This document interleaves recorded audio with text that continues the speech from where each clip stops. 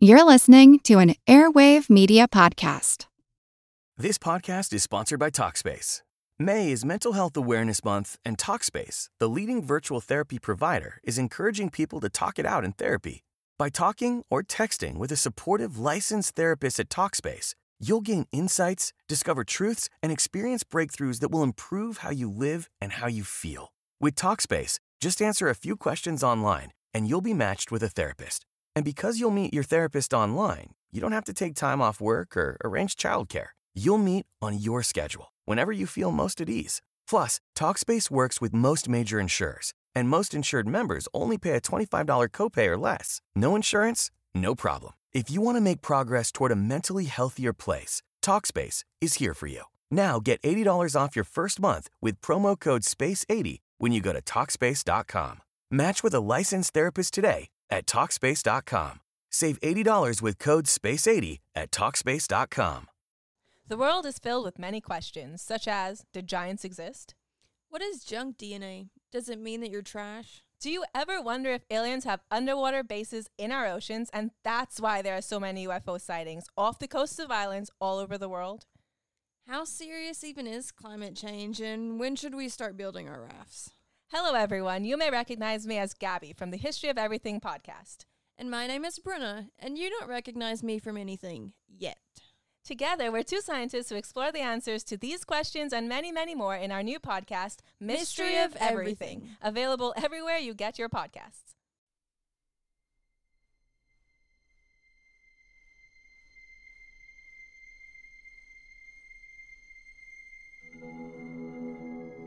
Spanish colonialism in the New World began with Christopher Columbus's establishment of a settlement on Hispaniola in 1493. Spurred by the discovery of gold, Spain pressed its claim and spread quickly to Puerto Rico, Jamaica, and Cuba.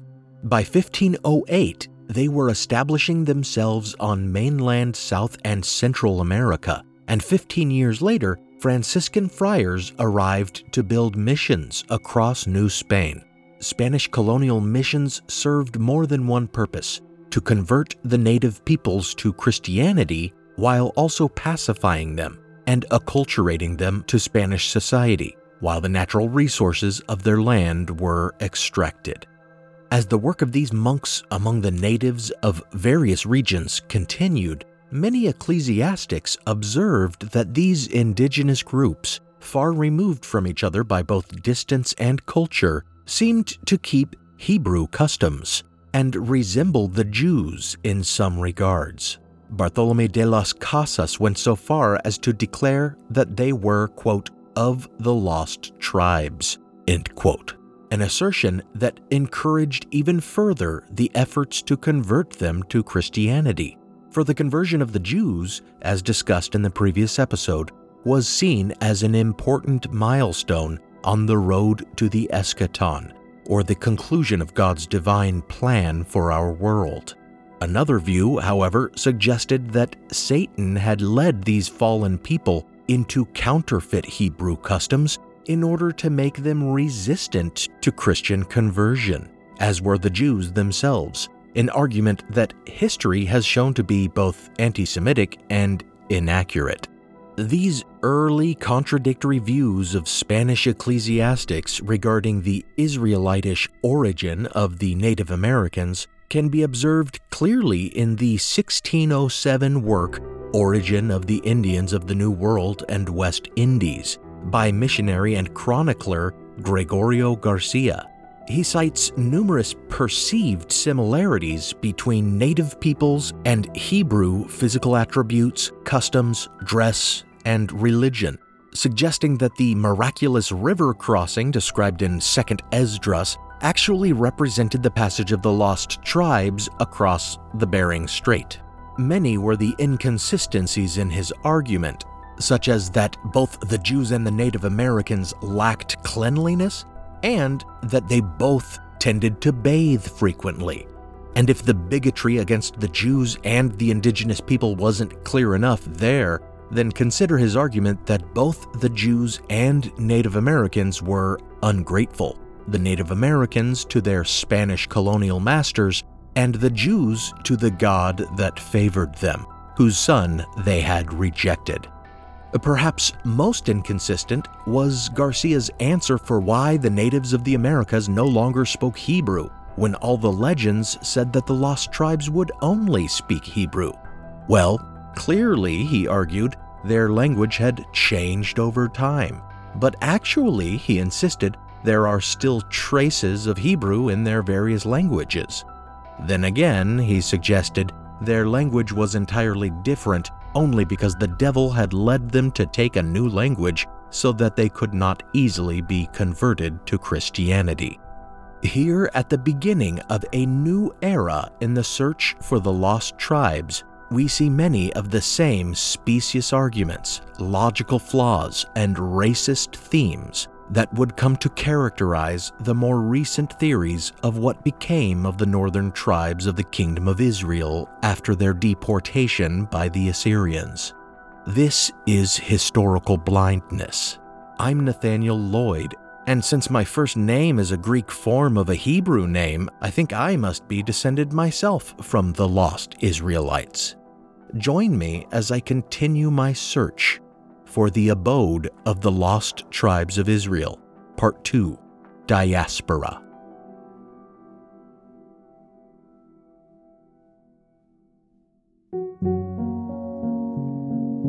Before we continue, I want to thank my newest patrons, Louise, Rob, Mitchell, R.A., Gary, Brian, and Danielle. And further thanks to Danielle for her one-time donation on PayPal. I really do appreciate any support for this show and my family. Listeners who pledge on patreon.com/historicalblindness get an exclusive RSS link that'll set up an ad-free feed of the show with teasers and exclusive episodes, usually at least one minisode a month, like the last one I did telling the story of Eldad the Danite, another episode in the Lost Tribes legend. Patron feeds also get episodes early, usually a day early at the lowest tier of $1 a month, and up to 4 days ahead of release at higher tiers. So visit patreon.com/historicalblindness to support the show. Signing up for a free 30-day Audible trial or a 14-day trial of the Great Courses Plus using my custom URLs, which you can also find in the show notes, also translates into concrete support for the show. Or you can support the show by making a one-time donation at historicalblindness.com/donate or at the PayPal link in the show notes. I'm also on Venmo at Historical Blindness. And I'm launching a podcast audio editing service as well. If any listeners are interested in starting a podcast or already have one, visit profpodcast.com or email profpodcasting@gmail.com to find out about my rates for editing, mixing, and consultation. Now, on with the episode.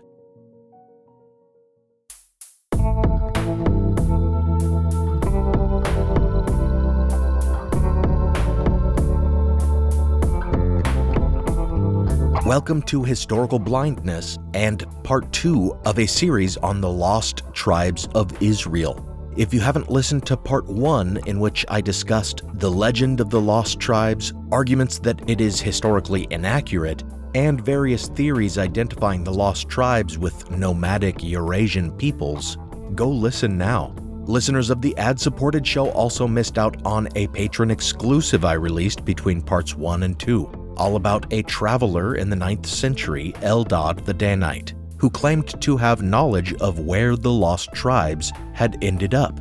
Now we enter a new era in lost tribes lore. With the regions previously believed to be the abode of the lost tribes having been explored more and more, the New World naturally became the next place where people believed the 10 northern tribes of the Kingdom of Israel may have ended up.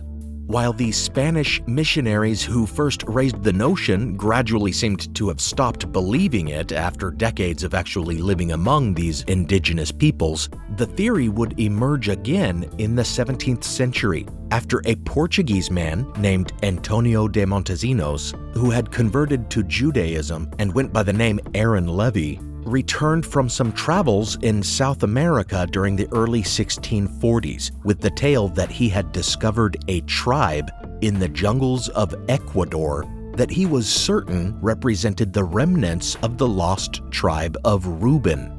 He swore to the truth of this, as much as one can swear to the truth of a conjecture, in an affidavit, and in 1640 he told his story to Manasseh ben Israel, a rabbi and diplomat who believed him and took this as a sign that the Messianic age would soon dawn, when it was prophesied that Jews would be scattered all over the world.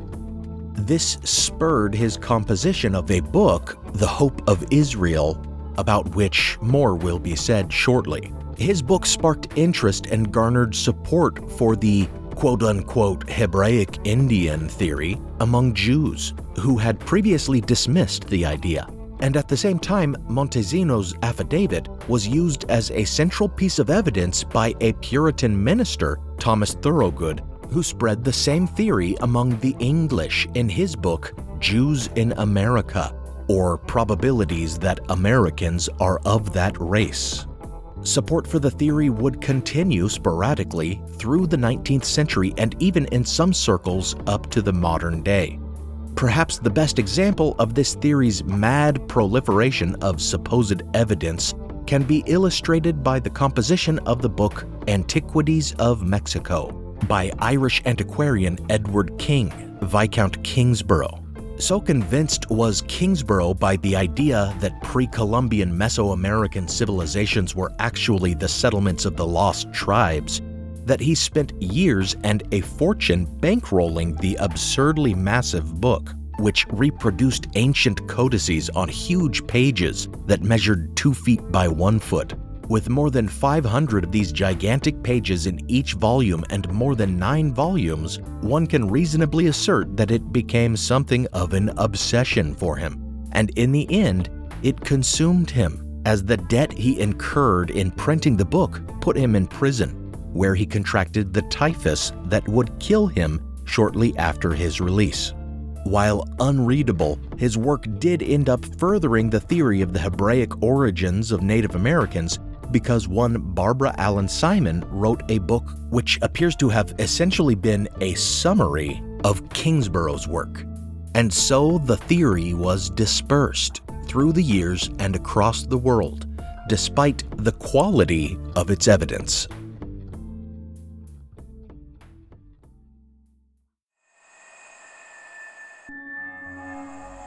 Not all versions of this theory were the same. As previously indicated, Franciscan missionaries saw the lost tribes in Caribbean island natives as well as mainland peoples, while the Viscount Kingsborough focused more on lost Mesoamerican civilizations. In his effort to negotiate the return of European Jewry to England, from whence they had been expelled by King Edward I in 1290, Manasseh ben Israel appealed to Christians there that wanted to see the end times begin by suggesting that if Jews were already in every land but England, they only had to be let back into England for prophecy to be fulfilled and the eschaton to unfold. But his theory of the Hebraic origins of Native Americans was also rather different. He argued that the 10 tribes had crossed the Bering Strait into the Americas, but that the Tartars followed them, made war on them, and drove them down through Central and South America. He cited tenuous similarities of place names as evidence, the Yucatan being named after Joktan, a great-great-grandson of Noah's son Shem, and Peru being a transposition of the name Ophir, one of Joktan's sons. Much of the evidence for the theory that Native Americans were the lost tribes also relies on the perceived similarity of words, such as Antonio Montezino's claims, which came from the fact that he heard this Ecuadorian tribe chant something that sounded vaguely similar to the Jewish Shema prayer. The most cited piece of quote-unquote evidence is that certain tribes seem to call their god by a name similar to the Hebrew name Yahweh, such as the Taino name for their great creator spirit, Yahya. Customs between the two cultures were likewise linked according to perceived similarity, like measuring their time by nights and washing their newborns. Some even suggested that prophecy foretelling the lost tribes would resort to cannibalism was fulfilled by these indigenous peoples that they suspected of cannibalism, and that the prophecies of plagues that would descend on the Jews were fulfilled by the many epidemics that Old World colonists introduced. It wasn't long before counterarguments appeared, most notably in Hamon Lestrange's Americans Know Jews, or Improbabilities that the Americans are of that race. Lestrange correctly points out that if you look close enough at any languages, you will start to see words that sound alike, and that there is no uniformity of religion among the many native peoples of the New World, not to mention the fact that many tribes were pantheistic rather than monotheistic. As for the customs, he rightly observes that computation of time by nights and washing of newborns and other parallel customs are common in a myriad of cultures. Nevertheless, even Lestrange argued for a biblical origin of the Native American peoples, suggesting that rather than the lost tribes, they were descended from Noah's other sons, Japheth and Ham.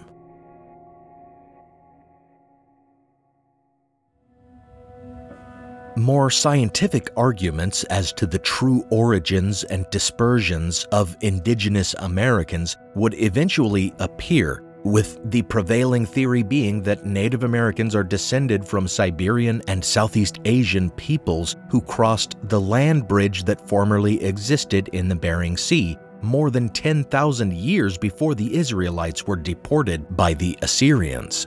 And DNA evidence appears to support this. But long before such empirical resolutions to this mystery appeared, a variety of pseudo-archaeological hoaxes helped to forever cement the theory of the Hebraic origins of Native Americans in the popular imagination. The first was in the early 19th century, when a man who claimed to be able to find buried treasure by scrying with a seer stone, an occupation that had landed him in court more than once as a disorderly person, turned his talents instead to founding a religion. With his head in a hat, staring at his seer stone, this man, Joseph Smith, dictated the Book of Mormon, supposedly divinely translating the quote-unquote reformed Egyptian of some engraved gold plates that he claimed an angel had led him to find. Plates that he could not show to anyone. In the resulting book, it was quote-unquote revealed, among many other things, that Native Americans were descended not from the lost northern tribes exactly, but rather from Israelite refugees who lived in the time of the Babylonian destruction of Jerusalem, who had crossed the ocean to settle in the Americas, along with one group from the time of the Tower of Babel and the confusion of languages, who crossed to America on covered boats that are described like submarines. Much of the Book of Mormon is clearly inspired by ideas that were then in the zeitgeist, like the theory of the Hebraic origins of Native Americans, and contemporary views against secret societies, which serves as proof enough that it was the work of Smith and not an ancient text. If you'd like to learn more about this, there is a wealth of further information in my historical novel, Manuscript Found, which can be found on Amazon. You can find a link on my website and in the show notes. Smith was not the last to make claims about discovering an artifact that indicated Israelite settlement in ancient America, nor even was he the first. In 1815, while plowing his field, a hostler named Joseph Merrick found a phylactery, or a box containing Hebrew texts that is traditionally worn during prayer. In 1860, David Wyrick discovered more than one stone inscribed with Hebrew in a Native American burial mound. Starting in 1890, James Scotford and Daniel Soper quote-unquote discovered thousands of objects in Michigan that seemed to support the theory. and in the 1930s, an archaeologist discovered a Decalogue stone inscribed in Paleo-Hebrew with the Ten Commandments in New Mexico. All of these finds and their implications of pre-Columbian Semitic contact with the Americas have either been logically explained or debunked. And since discussing each would be a significant digression here, I think I'll devote another episode to them, either for patrons or as a general release. To conclude, though, I would reiterate that modern science and scholarship have relegated this theory to the fringe, even though it is still believed by the Church of Latter-day Saints and even by certain Native American groups who have embraced the idea of descent from Israel.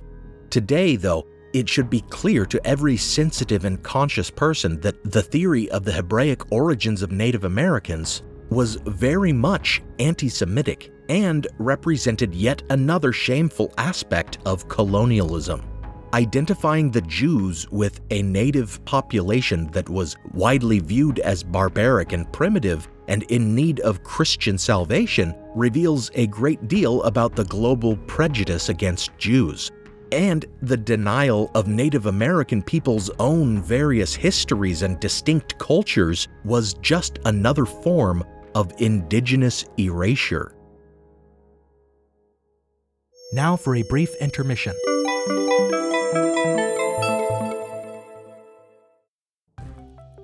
On a cold January afternoon in 1649, Charles I, King of England, Ireland and Scotland, was executed by his own subjects. His crime? High treason. This unprecedented act rocked the Three Kingdoms and the fledgling British Empire, and followed 10 years of rebellion, revolution and civil war. Pax Britannica, a history podcast on the British Empire, covers these incredible events, complete with interviews with world-leading experts on the period. Find Pax Britannica everywhere you find your podcasts, or go to pod.link/pax.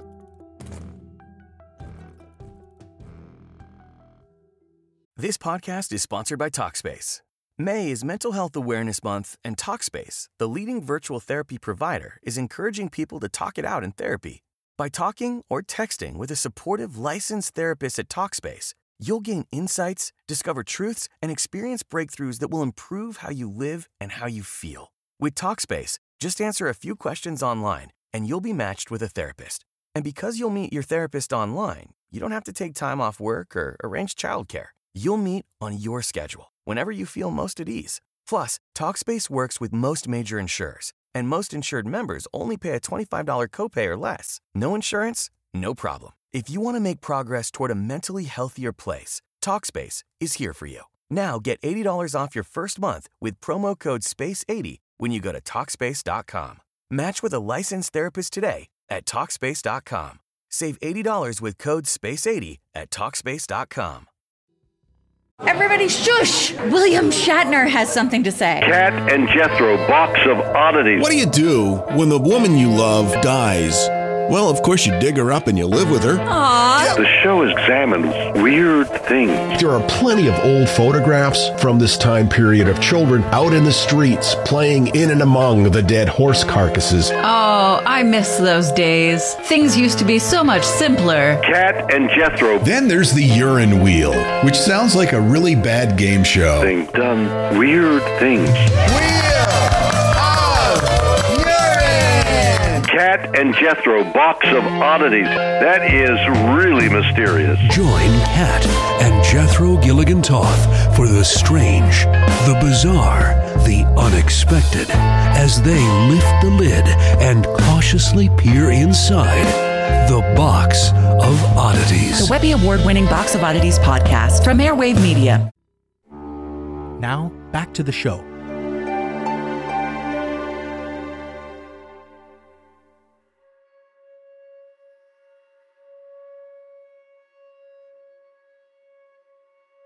While this lost tribes theory was developing, another was growing back in England, suggesting that the British themselves were descended from the lost tribes. Rather ironic, since Jews had been expelled from the country centuries earlier.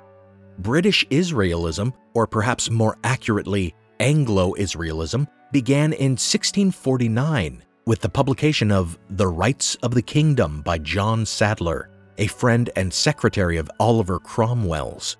Also a millenarian and an acquaintance of Manasseh ben Israel, Sadler seems to have hoped that suggesting the British were of the lost tribes would further encourage the readmission of the Jews to his country, and thereafter bring on the millennium.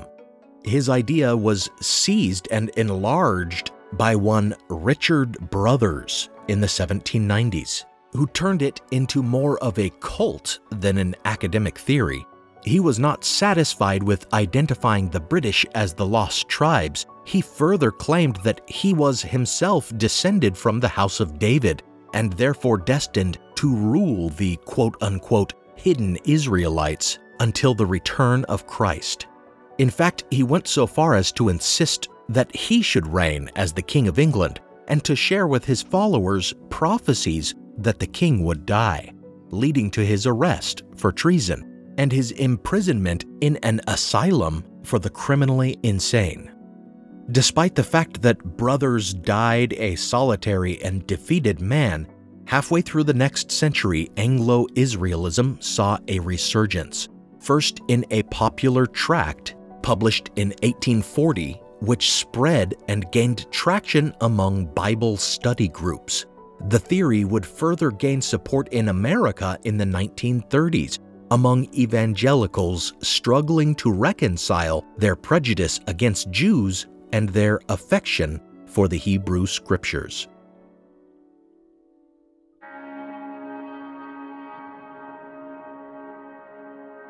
In short, Anglo-Israelism developed to argue that not just the British, but other European nations as well were of the lost tribes, and then the US, Australia, and South Africa through migration. It claimed that the lost tribes found their way to Northern Europe and settled in England, Ireland, Scotland, Norway, Holland, Denmark, Luxembourg, Belgium, Northern France, Sweden, Switzerland, and parts of Germany. Like the theory of the Hebraic origins of Native Americans, this belief relies a great deal on fast and loose and questionable etymology. For example, the Danish are said to be the Danites, and the word British is claimed to be derived from the Hebrew berith, which means covenant, and ish for man, making British mean man of the covenant. Likewise, the word Saxon is said by the believers of Anglo-Israelism to be from Isaac's sons, or the sons of Isaac. The fact is, etymologists who are educated experts derive the word Saxon from a Teutonic word that means dagger, which Anglo-Israelists account for by claiming, without evidence, that there were two different people called Saxons. A great deal of the Anglo-Israel theory also relies on a legend surrounding the so-called Stone of Destiny. Supposedly, this was a stone consecrated to God by Jacob and carried in solemn processions during the time of David. The stone believed to have been referred to in the psalm that speaks of, quote, the stone which the builders rejected, end quote. Many Christians view this line as a prophetic reference to Christ, but here it is seen as a physical object, perhaps also the stone on which Abraham prepared to sacrifice Isaac. According to the Anglo-Israelist version of history, this stone was a cornerstone in Solomon's temple until the Babylonians destroyed it. After that, it came into the possession of the Danites, who were said to be a seafaring people, and they sailed with it until they wrecked on the shores of Ireland. Now, perceptive listeners may realize here that the timeline is fouled up.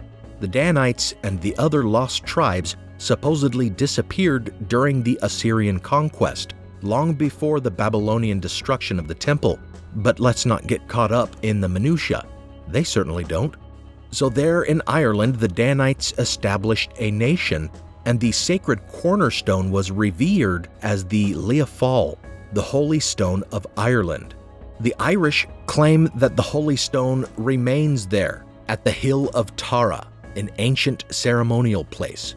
But the Scottish claim that the Leafal eventually came into their possession, becoming the coronation stone that they called the Stone of Scone. I spoke about this artifact briefly in a previous episode.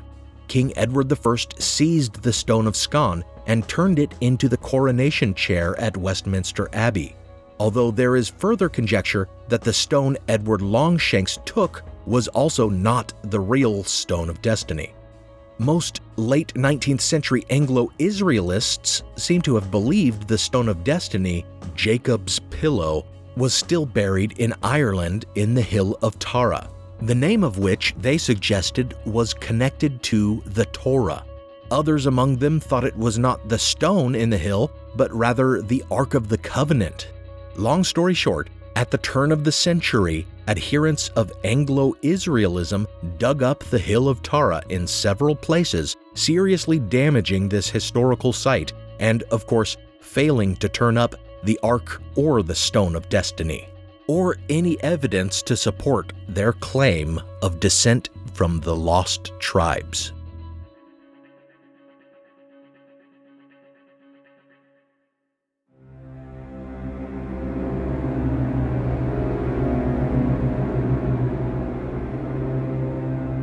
Now, British Israelism may seem like a silly belief, or in light of the damage they did in Ireland, a harmful falsehood, but as it spread in the US, it transformed into an even more overtly racist ideology that provided pseudo-historical and theological rationale for domestic terrorism. It began in the 1950s among fundamentalist evangelical Christian figures who were also involved with the Ku Klux Klan. To be precise, a Methodist minister and Klansman named Wesley Swift, a right-wing California politician named William Porter Gale, and a militant Klansman named Richard Butler adopted Anglo-Israelism into a full-fledged racialist theology called the Christian Identity Movement.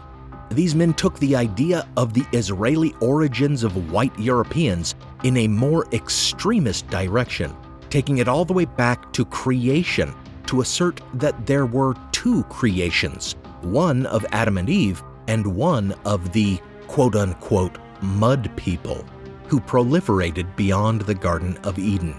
Their evidence is the separate mentions of the creation of mankind in Genesis 1 and 2, although scholars see these as two accounts of the same creation, taken from two different sources but collected together in Scripture.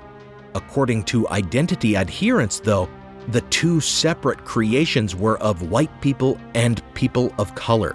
Then, Eve's original sin is believed by them to have been sexual in nature, that she engaged in intercourse with an outsider, the serpent, in their view, being a quote-unquote mud person who had managed to enter Eden.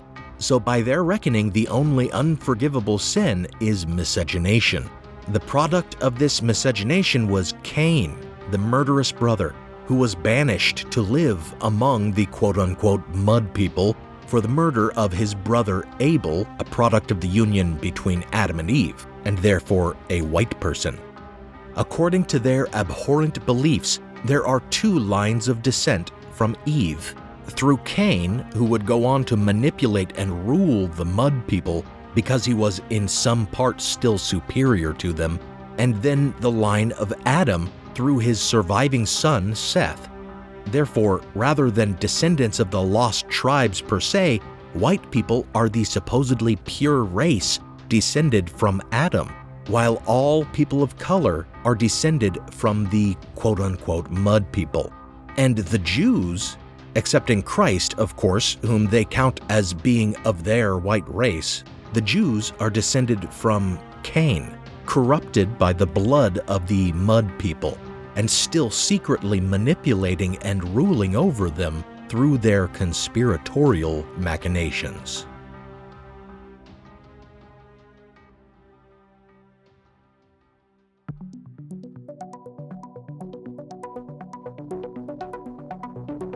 Although it may at first seem counterintuitive for anti-Semites to identify themselves as the true Israelites, this explicitly racist evolution of the lost tribes theory must be seen in the context of white supremacists' notion of so-called Aryan people as superior. By co-opting the place of the Jews as God's chosen people, these white supremacists were able to use existing belief structures to both exalt their own race and denigrate the Jews. According to the despicable claims of Christian identity leaders, America is a Zion or New Jerusalem, meant only for themselves, the supposed true chosen people, whites, but it is overrun by quote-unquote mud people, and the government, which they believe the Jews control, will never help them drive out all non-whites. So they have created a religious belief system that demands armed resistance to the government. Christian identity proponents have been instrumental in founding numerous paramilitary militia groups, some of whom openly admit that they refuse to acknowledge the authority of the federal government. Groups such as the California Rangers, a paramilitary arm of the Christian Defense League founded by William Porter Gale in 1960, and the Posse Comitatus, the anti-Semitic survivalist militia movement that Gale later formed, members of which have engaged in tax evasion and counterfeiting and then killed federal marshals who attempted to arrest them. The Christian identity theology spreads openly as a rationale among many armed citizen militias. In the 1970s and 80s, it drove the Silent Brotherhood, a so-called, quote, Aryan resistance movement, end quote, to engage in counterfeiting and armed robbery in order to fund their plans for murder campaigns and the overthrow of the government. Thankfully, this neo-fascist terrorist organization was stopped and most of its agents arrested, but it would be naive to think that there does not remain a clear and present threat from similar cells of Christian identity adherents. For example, Timothy McVeigh, the 1995 Oklahoma City bomber, was credibly tied to an anti-government Christian identity group. And even today, Tom Robb, the current leader of the Ku Klux Klan, preaches identity Christianity to members who are regularly implicated in hate crimes and racially motivated violence.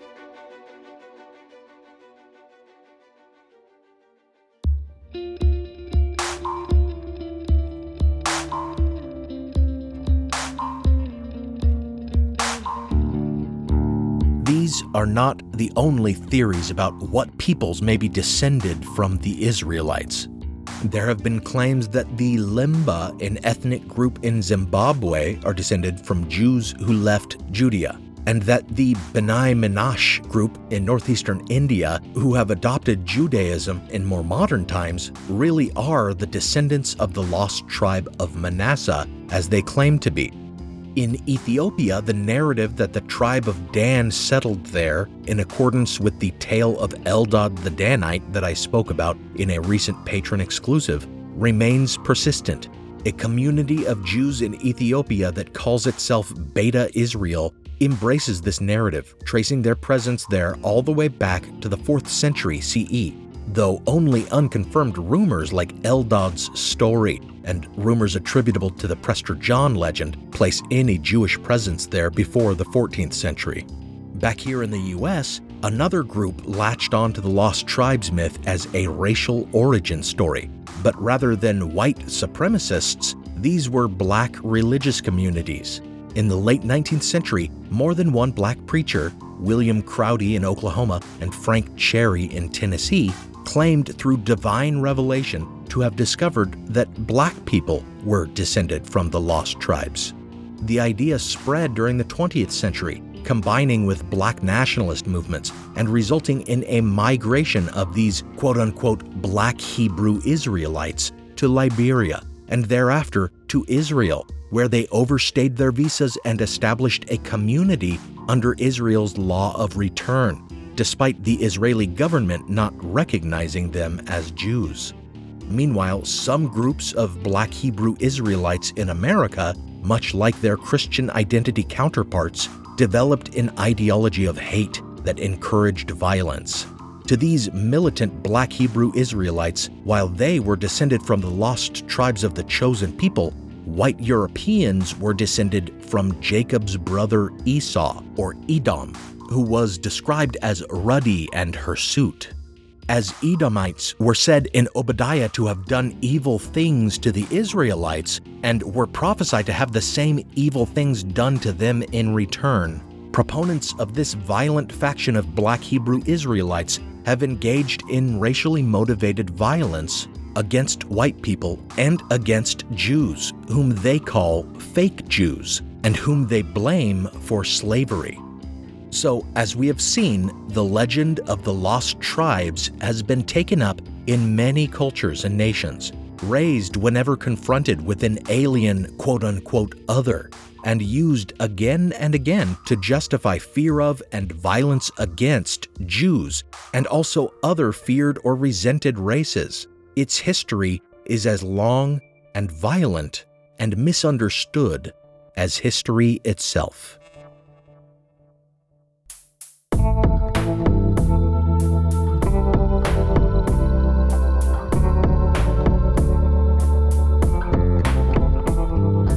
Thanks for listening to this episode of Historical Blindness. Special thanks go out to my partner patrons, Diane, Robert, Joe, Devlin, Ian, Jordan, and Louise. Thanks for supporting me on this long quest, even though I didn't really find the lost tribes at the end of it all. Some music on this episode was provided by Alex Kish. Visit alexkishmusic.com and contact him to get compositions for your own projects. Additional music from Kai Engel, licensed under a Creative Commons Attribution license. Check out the show notes for a list of the tracks used. You can support the show by pledging on Patreon or by signing up for a 14-day trial of the Great Courses Plus or a free 30-day trial of Audible at my custom URLs. Find those links in the show notes. Also, if you're thinking of starting a podcast or are looking to improve the quality of your podcast or just reduce your workload in producing it, visit profpodcast.com or message me at profpodcasting@gmail.com to talk about my audio editing services. Find that link and email address in the show notes. On the website, historicalblindness.com, you can find the blog posts with transcripts of the episodes and bibliographies for further reading. And you can make one-time donations there to support this podcast, or at the PayPal link in the show notes. Follow the show on social media. I post pretty regularly on Twitter, Instagram, and the Historical Blindness page on Facebook. And you can help increase discovery of the show if you just post a good review of it, especially on Apple Podcasts. Until next time, remember, even the historical myths that may seem like innocent and interesting legends at first can be twisted to become the tools of oppression and hate.